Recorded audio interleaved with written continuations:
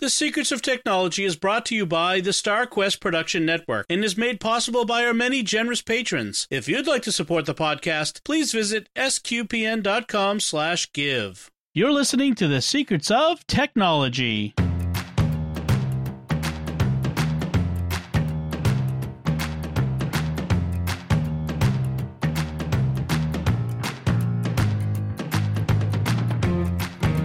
Hi, I'm Dom Bettinelli, and you're listening to The Secrets of Technology, where we discuss the technology news that's important to you from a uniquely Catholic point of view. And joining me today on the panel are Thomas Sanherho. Hi, Thomas. Hi, Dom. How's it going? Very well, thanks. And Jack Barazzini. Hi, Jack. How's it going? Very well, thank you. So, folks, we are continuing to bring you the best of tech discussion that we can. We're very, we're all working from home these days, and we're all trying to figure out how to make it work. For those of us who are working from home, I know there's a lot of people who can't, but for those of us who are working from home, we're still, a lot of people are still trying to figure out the best way to do it. And our top segment today, our first segment, we're going to be discussing some of the particular foibles of the new working from home. That's a good word for it. Yes, I call it Zoom follies. Yes. So, but of course, Zoom is just one platform for having online meetings with your coworkers. For other platforms, you Skype, Google Meet, Google Hangouts, which I still need to get myself clear on the actual differences between Google Meet and Google Hangouts. I've tried to figure it out, and I'm not quite sure exactly why Google has switched things around, but be that as it may, Google Meet, Skype, WebEx, there's all kinds of different. Slack even has a video meeting thing. But the term, I think the generic term everybody's kind of landed on is Zoom. Zoom is a particular platform. Before we get into it, I'm going to throw this at you guys out of the blue because I didn't prep you for this question. But does Zoom still have that big security hole problem that it had a while ago that made me rip it out of my computer? I believe they do, yeah. I don't think they've patched that. Okay. So it's an issue where I'm trying to remember exactly what it was. It's that it puts the way it gets itself into your system, if you try to delete it, it reinstalls itself, I think was part of it. Yeah. And then there was another privacy aspect too. Do you remember what that was? They also could see what you were looking at in your browser. Like, they could see your screen, basically, while you were using it. Right. Oh, right. Yeah. It was a non-secure data transmittal. Okay. So, yeah, I'm sure there's all kinds of great data flowing through Zoom's servers last week. My favorite part of it right now is that I've hit a couple of times, because we're using it for our school, and I didn't really have much of a say in it, and I've been using it, and I'm kind of, it's on their system, so I'm good. But one of the things that I've seen is that every once in a while a button won't translate to English, and so you get the Chinese characters for it that appears on there. So that's always a little bit of an interesting warning. Yeah. Yes. Oh, right. That's right. The Chinese Communist government is probably looking at my screen. Well, whatever the case, a lot of people don't have a choice. Like you said, they don't. This is what their company uses, and this is what they have to use. And so there's been a few stories the last few days as everyone is getting used to trying to do basically what I do every day, which is converse with my coworkers, my podcast co-hosts over Skype, and I've had over the years learned a bunch of different lessons that I want to share, but I want to kind of share some of the stories first, and some of the oh, poor Jennifer. So let's just start there, man. Let's just start there. Let's just start with poor Jennifer. This is like Zoom gone bad.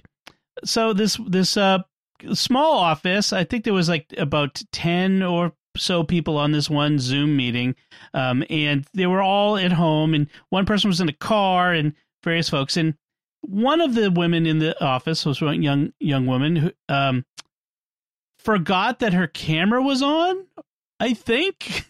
I'm not sure there's a clear explanation, but she got up in the middle of the meeting, went into the bathroom, pulled down her pants on camera, sat down on the throne. And once the people in her meeting started reacting, she suddenly realized that she was on camera and hastily turned the laptop away from her.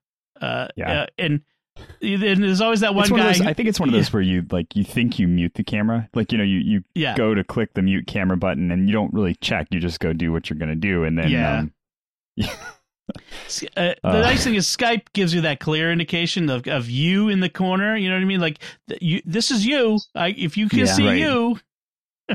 So that's one of the things with Zoom. There is a way for you to not be able to see your own picture in picture. So you can, if there's enough people on the call, it will show you 4 or 5 of them, but it won't show you everyone. And so if you've got the top 4 or 5 on there and you're not talking, you won't see your own camera. So you might go to mute the camera, or just assume you're not just on forget. Just forget that you're not part of the call. I just always act like if my camera's not covered, I assume that it's on. Yes. Yes. We'll have some tips in a bit on exactly how to best practices. But given that millions of people are on Zoom for the first time on a regular basis, this was inevitable. And poor Jennifer, it literally was trending # poor Jennifer. Poor Jennifer was the sacrificial lamb. So there was this other article that was in the Boston Globe, the 12 most annoying coworkers you face on Zoom. That's another one. And we'll kind of actually get into some of those as we go through, as we give our tips. And the first one I wanted to mention was, I think what you guys were both saying, always assume the camera is live and that you've not sufficiently used the term muted, Thomas, but you know what I mean, but darkened it, covered it, right. Prevented people from seeing you electronically. That's that button, that click, that you click on screen. Sometimes those buttons don't always work. Yeah. They can be placebos. I mean, that's you don't really know. And just because the light's not on, that's another thing that people assume, that just because the light there's an LED that's attached to your camera, and when it's recording, the light is supposed to be on. But there are plenty of ways to get around that. Yeah. As a hacker, it's not hard to get the camera on without the light on. Where I work, we've had to set up computers for classified areas before, and you have to physically open up the laptop and disconnect the microphone and the camera because you cannot trust that it's turned off just through the software. Mm-hmm. Yes. Yeah. Like a lot of government facilities and other high security places I've known people who've worked in those. They talk about that.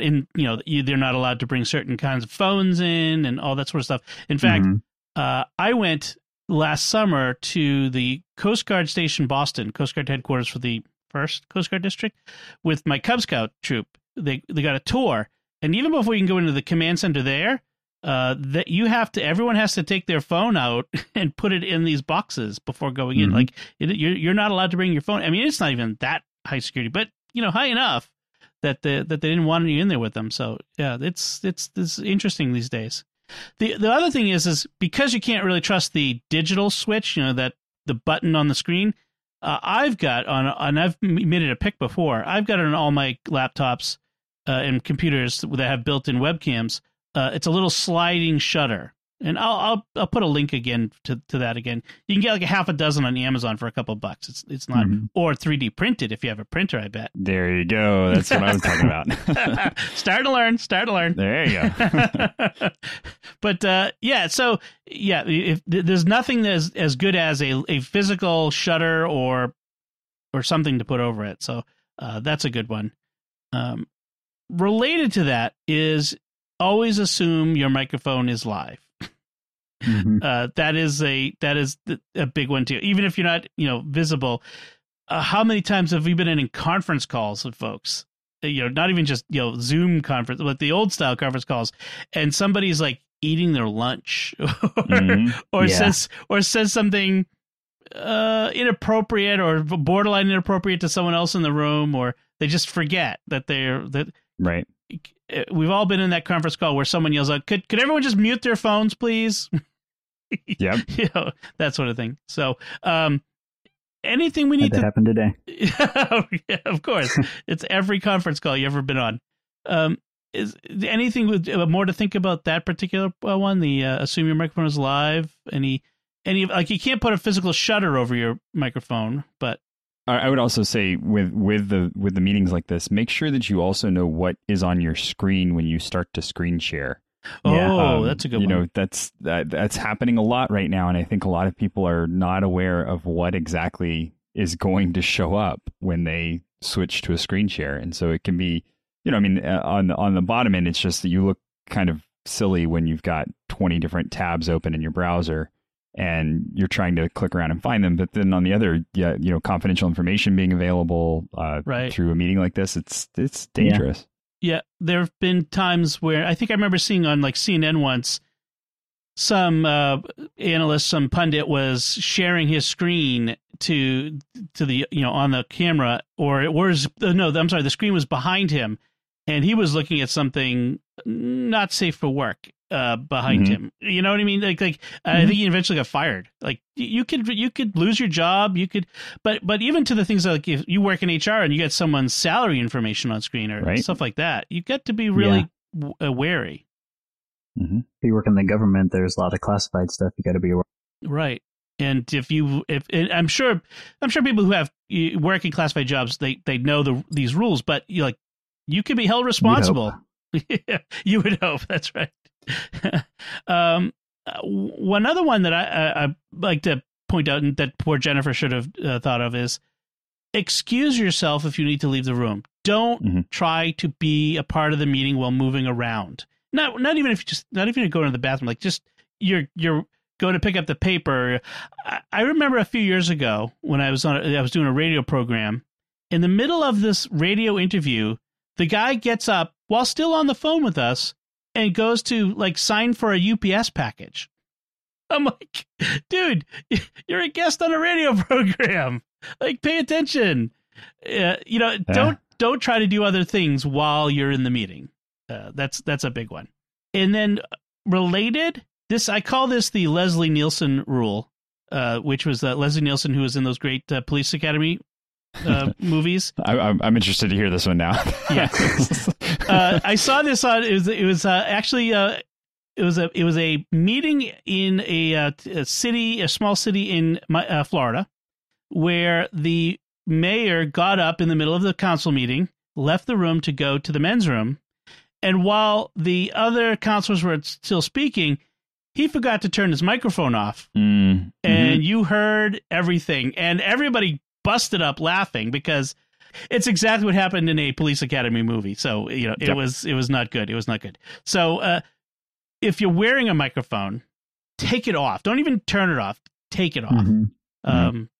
I've had, been at mass. I don't know if you guys have been at mass, and the priest standing at the door talking to people, and his voice is being projected all over the church because he forgot to turn his. Yeah. Do you guys have any other ones before I go on with what else I have? Any other bits of advice? Yeah, I think in general, people just need to keep work etiquette if they're on a work call. I've noticed a lot of times people assume because you're at home, you're just going to sit around in your t-shirt and not really make any effort at all. And I think you should, if you're going to be working, you need to act like you're at work, even if you're at home. That's a good point. Yeah. For yourself more than for anyone else, really, because it reminds you, hey, I'm working right now, not just sitting in my office doing whatever. Wear pants. Yes. Because if you, there's the old, I attend meetings in my pajamas, I work from home. No, don't do that. When I always, I always work from home. I always dress. I never sit at my desk working in pajamas or whatnot. I'm always dressed and ready to work. Now, I don't have any socks and shoes on, but I'm a hobbit, so that's my thing. I don't. It's the way to go. In the summer, I'll go a week at a time without wearing shoes. That's one of the benefits of working from home. But you can't see that, But you have to have a certain decorum. You don't have to wear a 3-piece suit. That's kind of a little. But at least be presentable on screen to your coworkers. Don't have bedhead. Don't wear a ball cap sideways. Act like you're at work if you're on a work Zoom. I think that's a big one. Leave yourself a physical reminder too, if you need to, of drape a polo over your seat so that when you go to sit down, you've at least got that there in case you were doing something and, you were gardening and you came back to your computer and you're like, oh man, I forgot to get ready. Yeah. So you got something there to get yourself ready. Yeah. Good idea. We kind of mentioned this, but I'll put about if you're screen sharing, but also be aware of your surroundings. What's in the background of your room? We've been doing live video for a while. With Let's Talk, we've been doing Let's Talk live over the last week or so, and every day I have to pick up, make sure that my office is not a disaster from the kids coming in when I'm done working. But look at what's on the shelves, look what's hanging on your walls. Skype, I know, has the blur background feature, which can be okay. It can be sometimes it works better than other times. Sometimes. I don't know what I'm trying to say, but it's like sometimes it has a harder job of blurring the things correctly and defining lines. It's not a great feature, but look what's behind you. And then if you can't be in a room with the door closed, let the other people in your home know that you're in a meeting. Don't let your husband walk behind you in his boxers while you're talking to your boss or something along those lines. It's just be aware of what's going on around you. There's that famous, what was it, the BBC interview? What was it, last year or the year before? The guy who was on the BBC, and he's in his office, and then the door suddenly swings open, and in comes the two toddlers, and he's trying to shush them away, and the mom kind of comes in trying to crouch, but everyone can see everything. Like, she's in the shot, but she's kind of crouch and try to drag them out. And everyone's mortified, and the interviewer is laughing hysterically, just trying to stay professional. Well, and if you do end up on the back of someone's call like that, just act naturally and excuse yourself. Don't try and hide suddenly, like you're going to be able to disappear from the camera. Yeah. Just you're going to make it worse if you do that. Just realize that you're there and turn around and leave. Or do what I do. Stand behind the sofa and pretend to do the pantomime of going down the elevator. You press the button and kind of lower yourself down and then walk up the stairs. Yeah, that will go over great. The last bit of advice that I have is use headphones and a microphone. Don't rely on your laptop speakers and the built-in mic for your laptop or computer, if at all possible. Use your phone's earpods. If you have an iPhone, you have earpods that has a microphone and headphones, or at the very least, because there's nothing worse than that, especially when you're in a big room and it's echoing and booming everywhere and it's hard to hear and. It's a mess. So, or that ambient sound of the fan in the background, like I've had a couple of times on mine. Yeah, but I have audio editing equipment, and I edit all the audio for our podcasts afterward, sometimes I have to pull a lot of this stuff out. You'd be surprised. I mean, we have pretty good setups here, but you'd be surprised at what your microphones pick up in just in a straight up call. It can be a lot more distracting for others. So do you guys have any other advice for folks for remote conference calling with folks? Be on time. Good one. If the meeting's at a particular time, be in there on time. 10 seconds early, 30 seconds early, maybe a little early, but don't be 5 minutes late. Nothing worse than someone's already started their presentation and then you hear the beep boop. John is entered the room. It's like, John. Some of the conference calling stuff is it also does it beep boop when you leave, and suddenly you hear like beep boop, and then you realize someone has left the meeting and you left one. This is if you're doing a non-video meeting and you're like, all right, who snuck out? Who was it that left? Yeah. We've been having that all week. And then you have to stop, and the host has to ask who's still in there. It disrupts everything. Oh, yes. Yeah. So those are some tips. If folks have any tips that they'd like to share with the rest of the audience, they feel free to send them in. Email them to technology@sqpn.com. We'd love to share them. Any hard-won advice you have for folks, because sometimes it is hard-won. And I'll put the link to the 12 most annoying coworkers you face on Zoom. And Also, another article, also in the Boston Globe, about why Zoom cocktails with friends is the salve we all need now. Just these tools are not just for work. They can be a great way when we're social distancing to get together with folks and have some social FaceTime with people. And that's important, I think. Dungeons and Dragons must continue. It must. Nice. That sounds like fun. That does sound like fun. I have a monthly meeting, and we were like, we were going to meet this last Monday, and if it hadn't been for a couple of people being, feeling out of it just because of all the stress they're under, we would have been meeting on a conference call. That would have been great. That nice. Sounds like, Dungeons and Dragons you could totally do. Oh, and there's some really great apps out there right now. I haven't invested in any because we actually physically meet, but there are some really good apps out there that allow you to put a map on the screen. You're not even screen sharing; it's just the map is controlled by the app. And as a DM, you can reveal locations and move tokens around. So, cool. Yeah. There was this is a bit of a tangent, but we're there. So there was a rat hole. There was I saw this news piece. It was a video news piece a while ago about this guy up in Canada who's had an ongoing D&D campaign for over 20 years. I think it might have been even 30 years.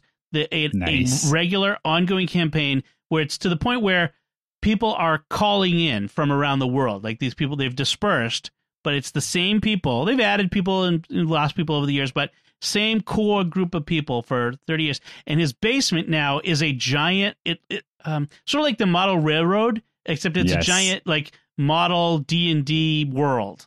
And it's amazing. I want to be this guy's terrain, friend. awesome. Man. Terrain's fantastic. Yeah. Yeah. It sounded awesome. It was another good use of a 3D printer. Oh, now I gotta have a 3D printer. Well, I'm telling you. Well, that makes a good segue to our next segment because we're going to talk about 3D printers to the rescue. One of the aspects of the current crisis is the shortage of a lot of necessary medical equipment, and among those things are things like valves that need to be regularly replaced, and the ventilators, which for when people have one of the symptoms of coronavirus is that you need a ventilator in a severe case, and you need assistance in breathing. But they need these valves that get replaced, and apparently they cost like up to $11,000. Mm-hmm. And in Italy, they were running out, and the company that makes them couldn't produce them fast enough. Well, it turns out that these guys figured out that it's just a relatively straightforward plastic part that they could build with they have industrial 3D printers. And so they measured and examined. They couldn't get the blueprints or the 3D computer-aided design files from the manufacturer because it's patented, and there were the company can't just give it away or they lose the patent. So they had to kind of reconstruct it from scratch. But the bottom line is they can reproduce these for $1 a piece. Mm-hmm. And they've made several hundred of them. I mean, that's pretty fantastic. Yeah.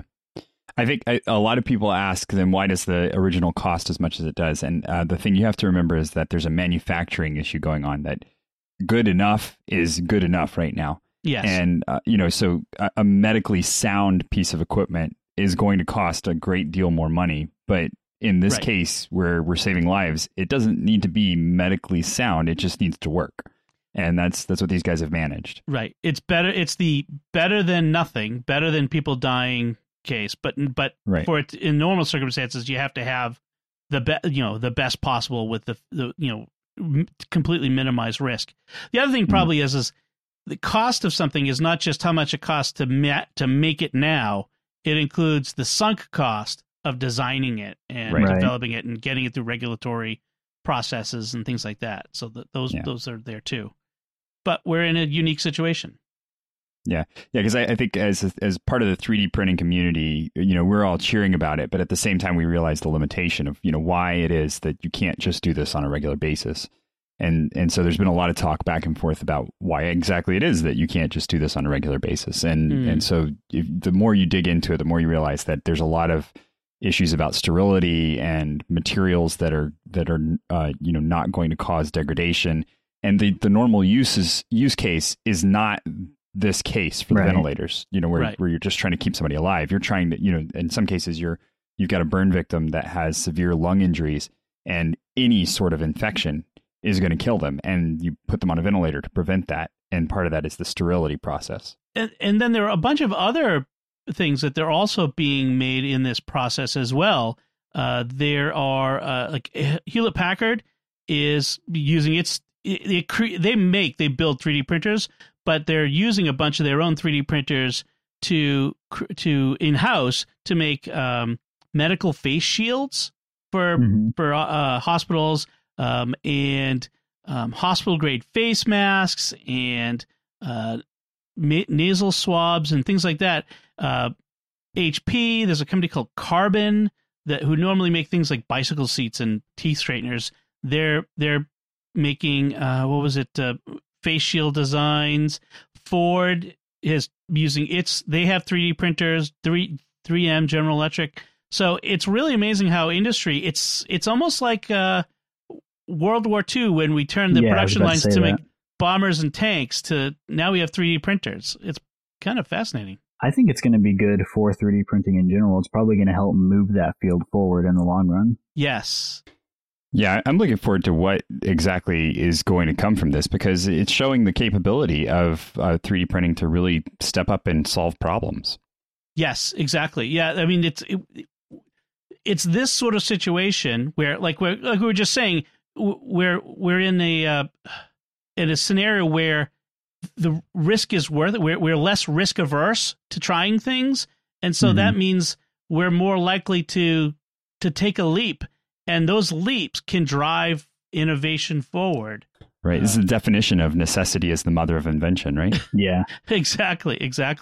And I mean, as we saw that at World War II, the leap in technology that occurred as, they perfected planes. I mean, planes in 1935 and planes in 1955, there was a huge leap in aviation technology because of the need to get better and better, aircraft. That sort of thing. So it's a fascinating. Well, I'll link to these different articles. There's a bunch of these companies. It says residents at Mass General Hospital here in Boston are planning a virtual open moonshot competition. It says hosted online to develop a rapidly deployable mechanical ventilator within 90 days. I mean, that's sort of rapid innovation is fantastic. It's really amazing. And hopefully in the long run, this kind of thing can bring down those $11,000 costs. Right. Yeah, I think that's the other thing, is that because it's possible to make all of that same progress just to do it with a 3D printer. Right. And so some of what you're going to see from this is companies turning around and going, hey, we could do this. And the real advantage to 3D printing that I think a lot of people forget is the prototyping. You can prototype stuff so quickly with a 3D printer, and it's always set up the right way. You don't need to have a bunch of specialized machinery to make a particular shape of thing, like with flash molding. So you can get a 3D printer going, and even if it's just trying to sample something really quickly and then iterate on it, that's where the power of a 3D printer comes in. Yeah. Yes. One of my favorite companies that I've used for repairing my computers is iFixit, iFixit.com. I buy parts to fix my MacBook there before, and I've bought parts from them and that sort of stuff. So, but they're more than just fixing computers. They've set up a digital library of dozens of service manuals for ventilators, anesthesia machines that and the anesthesia machines can be used as backup ventilators. That allows them to be repaired as quickly as possible. You don't have to wait for a service tech to come in from the company. People on site who have that ability can do it.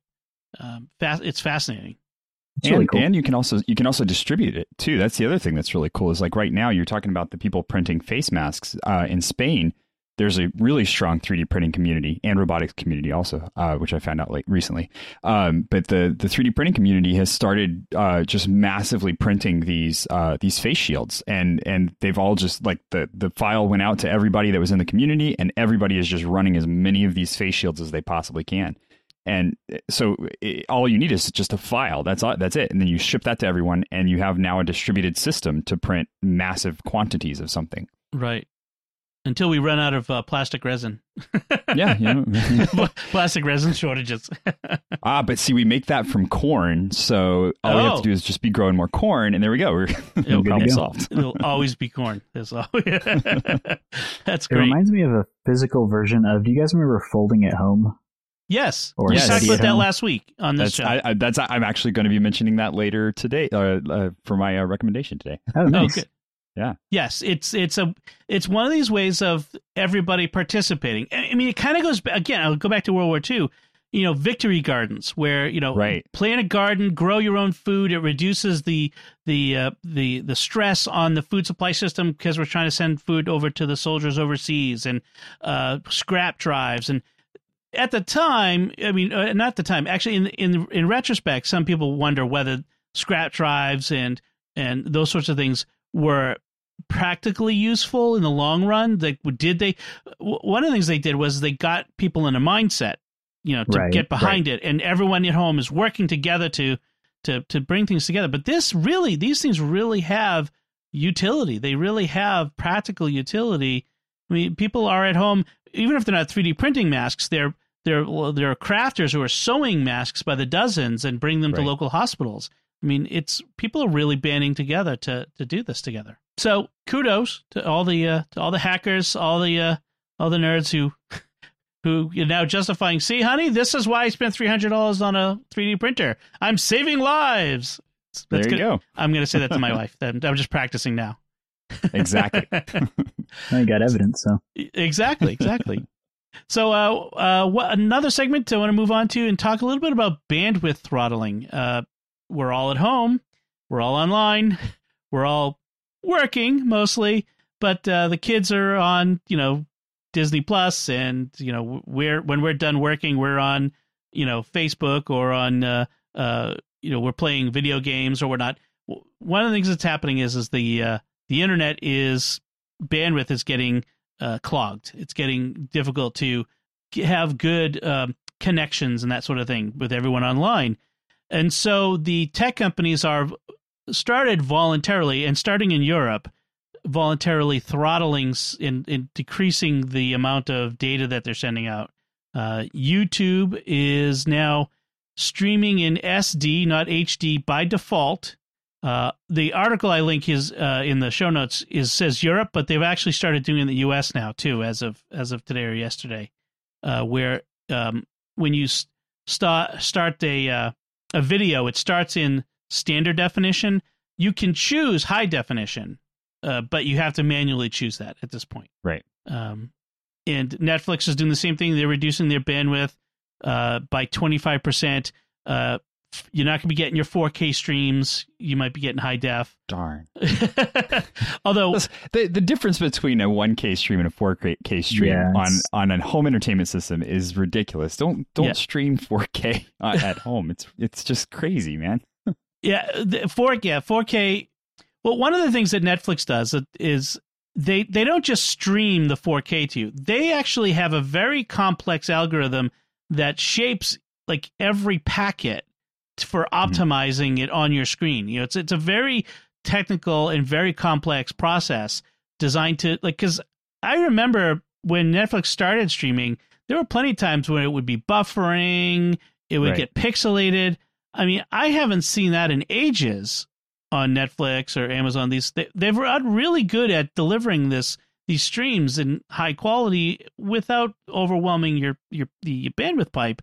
So I don't feel too worried about I'm not going to be able to watch my streaming videos and things like that. So yeah, I don't think it's really anything anybody needs to worry about, honestly.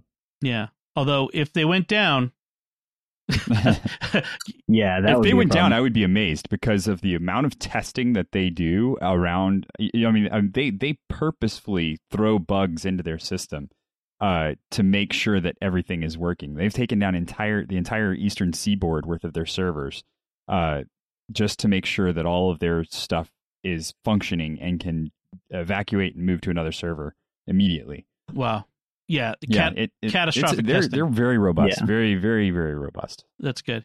I mean, given that we're like, I think I pointed this out once before. I forget which show. I do so many of them. I forget which ones I've said things on. But, if this occurred 30 years ago, this event where we're all locked down in our homes, it would be a very different experience. You wouldn't have social media. You wouldn't have streaming video. You'd have 3 channels of broadcast TV and maybe whatever UHF you can draw in, and that's it. You wouldn't have ebooks. You'd have whatever books were in your home and some board games, and that's it. And we'd be stuck at home, and it would be a very different experience. So the internet is really a lifeline for people now. It's really a mental health lifeline in one circumstance. So it is important that we are able to keep these up and running as much as we can. You wouldn't be able to work from home. So exactly. Kudos to the companies for making sure that their stuff keeps rolling. And one thing I would add is I think I saw it was Verizon, I think, is lifting its data caps. Metro did it. Metro did it for me. They don't have data caps for me this month. That's WoW did that here too. Yeah, I never hit my phone data cap anyway, but I know, right? Well, but if your wireless goes down and you need to end up with using your phone data.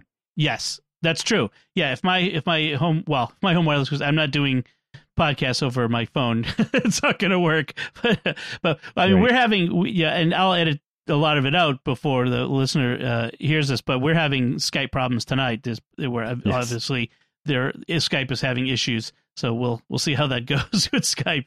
But I mean, we couldn't do what we do here without this connectivity that we have. So right. So we should probably move things along then before we lose our connection entirely and move into our last segment where we do our picks of the week. And so, Thomas, I think I'll let you go first just in case we lose you altogether. What's your pick of the week? So we mentioned SETI and we mentioned the concept of distributed computing. And I just want to set it up for anybody who doesn't know what the Search for Extraterrestrial Intelligence at Home is or was. For a long while, we've had signals coming in from outer space, right? Just radio noise that's out there.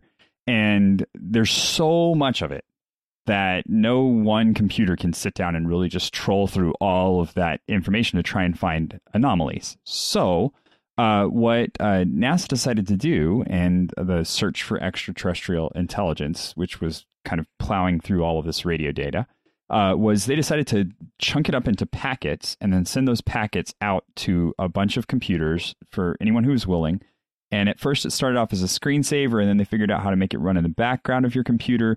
And now it's actually a whole system. So if you go to boinc.berkeley.edu, which is boinc.berkeley.edu, not only is it SETI anymore, because SETI is actually closing down. They're finishing that run of research, and they're not going to be doing it anymore. But there is a COVID-19 research model going on right now where they're trying to model the RNA sequence of COVID-19 so that they can better figure out how to combat it and what's going to do it in.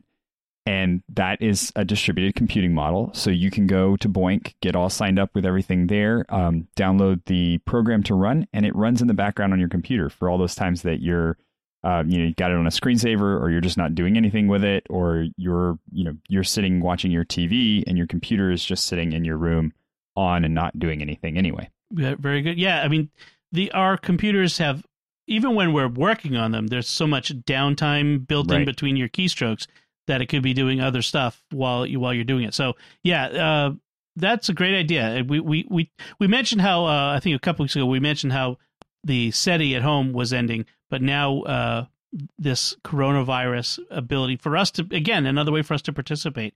It's fantastic. Jack, what's your pick this week? So my pick this week is not a product or a service. It's if your parish does online giving, sign up for it, because most parishes now, because no one's going to mass, we're not going to remember to bring our checks or our dollars. So go online and sign up for your online giving for your parish. Definitely. I just did that recently. I think most churches do that. I don't know if every single one does, but it's pretty easy to find. So if you don't already do it, I think it's something to look at. I think every parish should now be. to back up, about 10 years ago, I worked for the Archdiocese of Boston, and one of my jobs was talking to parishes about getting on electronic offertory and talking about the benefits of it. And one of the benefits is when the people aren't in the pew, they're still giving. So at the time it was, if I'm on vacation for 2 weeks of the year, 2 Sundays, say, or where I live, if there's a snowstorm on the weekend or some other thing, right. That's money that's not coming in. But if you have online giving, it's just automatic, goes every week, boom, it's in there. And every parish that does it signs up for it. It's like an automatic, I think they said 10% increase in giving just by people giving on a constant basis. But now, I mean, if a parish doesn't do it now, they're crazy. I mean, they really should be doing it. And if they're not signed up for one of the services, you could still set it up through your bank and the way you pay bill, through your bank online. You should still be doing it. Support your parish. Your pastor's still got to pay the bills even when you're not sitting in your pew. Right, especially right now. Yes, very good. That's a great point, Jack. Thank you. That's a good tip. Mine is a related technology tip for parishes, another technology area that I've been advocating parishes do for a long time, which is live streaming. I'm so gratified to see so many parishes out there, so many priests streaming their masses, and varying qualities. There was that one, the Italian priest who was streaming on Facebook and turned on the filters, so he kept getting googly eyes and weird things as he's celebrating Mass. It's a little difficult to keep a straight face watching it, but there is a piece of software that you can run on a Mac called Ecamm Live, and I use it for SQPN. This is what we use to do our Let's Talk Live stream that we do every day, and it's fairly straightforward. They have excellent tools to help you get started. You need a computer and at least a webcam or something to do it, but it's a really powerful, straightforward piece of software that lets you stream directly to Facebook Live or to YouTube or half a dozen other services, and it's fantastic. It's you got to pay for it. It's not free, but it's $15 a month, or if you pay for it a year at a time, it's $12 a month for the standard product. But that comes with everything. I mean, you can even do green screens, picture in picture. You can have multiple Skype guests on, up to 5 guests. It's got all this stuff. And then if you go for the pro level, which, I think maybe if you're Bishop Robert Barron, maybe you do that. But, you can do 4K streaming and all kinds of stuff. And I do lower thirds. And you can also put, when people have comments in the chat room, say on Facebook or YouTube, you can put their comment on screen and, not during Mass. Don't do it during Mass. But if you were having like Father Corey Stika from SQPN has been doing, he's been doing a daily catechesis on the Divine Office. Well, he could participate with people and people take questions and that sort of thing. You could use the Ecamm for that. So Ecamm software, check it out. We may be doing this for a month and that would be it. So pay, $15 for 1 month and you'll see how it goes. Right. That would be my suggestion. So Ecamm Live, and I would highly recommend it. And maybe we'll have some folks through connected to SQPN would be willing to kind of put together a guide for parishes on using Ecamm to live stream your Mass. So I'll have to see about that. I'm doing that off the top of my head. I don't want to commit myself to any extra work that I can't do, but we'll see how that goes. What? You're working from home now, right? You got plenty of time. All this extra time because I'm not doing the same thing I do every day. Right. All right. I think that about does it for that. I think we get some great information in today's episode. And so as we finish up, I do want to take a moment to thank our patrons who make it possible for us to create the secrets of technology, including this week, Jedediah H. I love that name. Jedediah H., Arthur B., Edward C., Ken M., and Patricia T. Their generous donations at sqpn.com/give make it possible for us to continue the secrets of technology and all the shows at StarQuest. You can join them by visiting sqpn.com/give. So that's it from us. Like I said, if you got tips for good Zoom meetings etiquette and tips on how to work from home remotely, we'd love to hear them from you. Let us know by commenting on the show at sqpn.com/technology or the SQPN Facebook page, facebook.com/StarQuestMedia, or send an email to technology@sqpn.com. And we'll put links from our discussion and our picks of the week on our show notes at sqpn.com. Until next time, Jack Barazzini, thank you for joining me and sharing the secrets of technology. Thanks, Tom. Thomas Sanderho, thank you as well. I'm glad I stuck around till the end. I'm glad Skype let you.